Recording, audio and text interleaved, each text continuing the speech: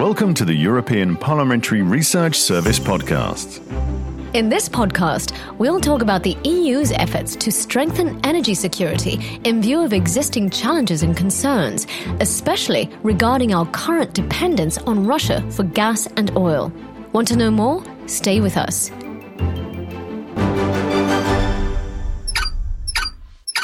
As Russia begun to cut off European countries from gas supplies in June this year, fresh urgency was injected into the EU's efforts to cut dependency from Russia and strengthen its own energy security.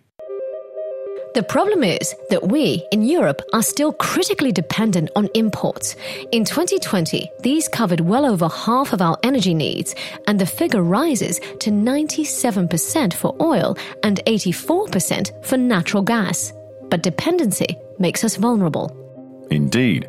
The post-COVID recovery pushed energy prices up in 2021, and they've shot up even further this year as a consequence of Russia's war on Ukraine and Putin shutting the gas tap on some EU countries and reducing supply in retaliation for EU sanctions. This has exposed our dependence on unreliable third countries to meet the EU's energy needs, prompting the Commission to take drastic measures as part of its Repower EU plan. Here's the Commission's Vice President, Frans Timmermans. By the end of this year, we can replace 100 BCM of gas imports from Russia. That is 2/3 of what we import from them. This will end our over-dependency and give us much-needed room to maneuver. It's hard, bloody hard, but it's possible. In the long term, the transition to renewable energy sources, in which the EU is heavily investing, will make us more autonomous. The question is, how do we secure our energy needs in the short term? To achieve the EU's greenhouse gas reduction commitments, member states are phasing out coal, and nuclear energy isn't supported in many member states, especially since Fukushima, which means that in the coming years, the EU may continue to rely on gas for heating and, to a lesser extent, for electricity production.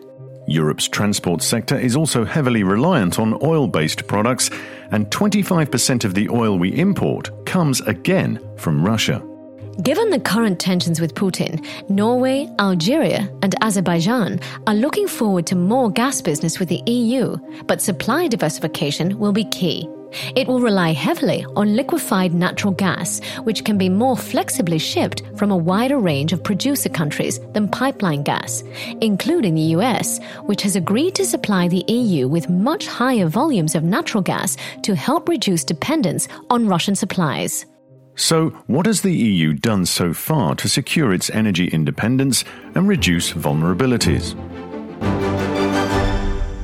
Over the past 15 years, it's made some progress in terms of diversifying gas supplies and better integrating national gas markets to deal with supply disruptions. For instance, through the Security of Gas Supply Regulation, which ensures that households and essential services won't be unplugged in a crisis situation. The EU also supervises energy agreements between EU and third countries and ensures that member states keep minimum oil reserves.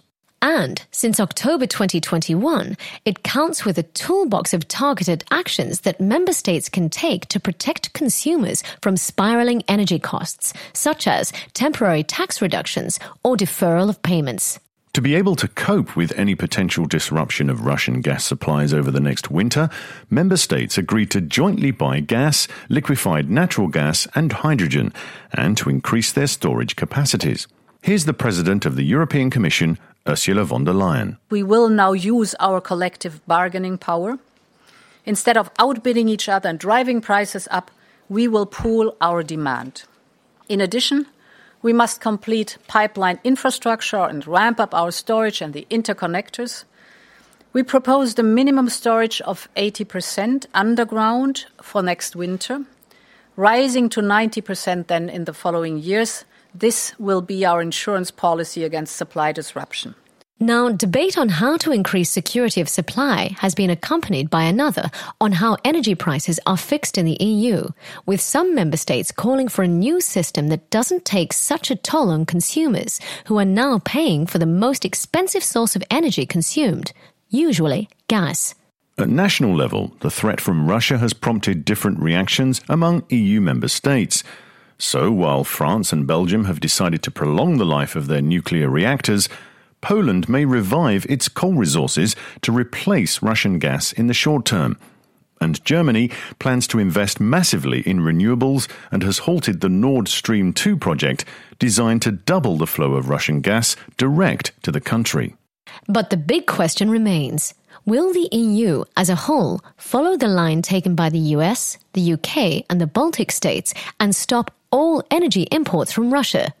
Here's Alex Wilson from the European Parliamentary Research Service. The EU has already started this process. It agreed a ban on imports of Russian coal and more recently a ban on imports of Russian oil, with only some limited exemptions. Gas is more complicated and here the EU may struggle to fully replace Russian supplies. But in many ways they have no choice. Russia is no longer a reliable supplier, and in fact it's already cut gas supplies to certain EU countries. To diversify energy supply, the EU is also strengthening relations with reliable energy producing and transit countries, and is an active partner in multilateral frameworks such as the International Energy Agency and the Energy Charter Treaty, which governs relations between producing and consuming countries. The EU is also part of an energy community with the Western Balkan countries and others such as Ukraine, Georgia and Moldova, which are important transit countries for EU gas supplies from Russia and Azerbaijan and face similar challenges. Now, how far can the EU go in energy matters? Stay with us. Energy, as such, is a national competence. But although member states are free to decide on their own energy mix and where they get their energy from, the EU has a responsibility to ensure security of supply. But in the end, it's all down to political will. So perhaps the Ukraine crisis will give the necessary push for member states to relinquish some of its energy sovereignty and start taking common decisions on what energy they want for the future, and map a path out of energy dependency that is compatible with the transition to climate neutrality by 2050. What's now evident for everybody is that climate action and energy security are two sides of the same coin. So supporting one will in the long run reinforce the other. That's right. Now, what do experts recommend? Well aware that even limited Russian gas imports bolster Gazprom and thus support Putin, the think tank Bruegel argues that cutting off Russian oil and coal supplies would push Europe into a short and painful adjustment period. But if managed well, disruptions would remain temporary. Here's Ben McWilliams, research analyst at Bruegel. The conclusion of our analysis is that the EU can end its reliance on Russian gas imports through a combination of supply-side and demand-side measures. Since Russia's invasion of Ukraine, the supply-side measures have been relatively successful, largely through boosted imports of LNG. However, demand-side measures have been lacking so far, and this is the key priority area where European leaders must now cooperate and communicate effectively to populations that natural gas consumption must be cut. The International Energy Agency favours a less drastic approach and has presented a 10-point plan to reduce reliance on Russian supplies by over a third while supporting the European Green Deal and energy security.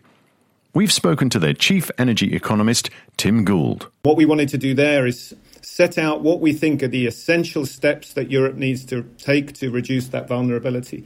And some of that is on the supply side, around maximising gas supplies from other sources, but really crucially on the demand side as well. So accelerating the deployment of solar and wind, making the most of existing low emissions energy sources such as renewables and nuclear, and ramping up energy efficiency measures in homes and business. And we think those remain incredibly important in the run-up to what could be a really tough winter ahead.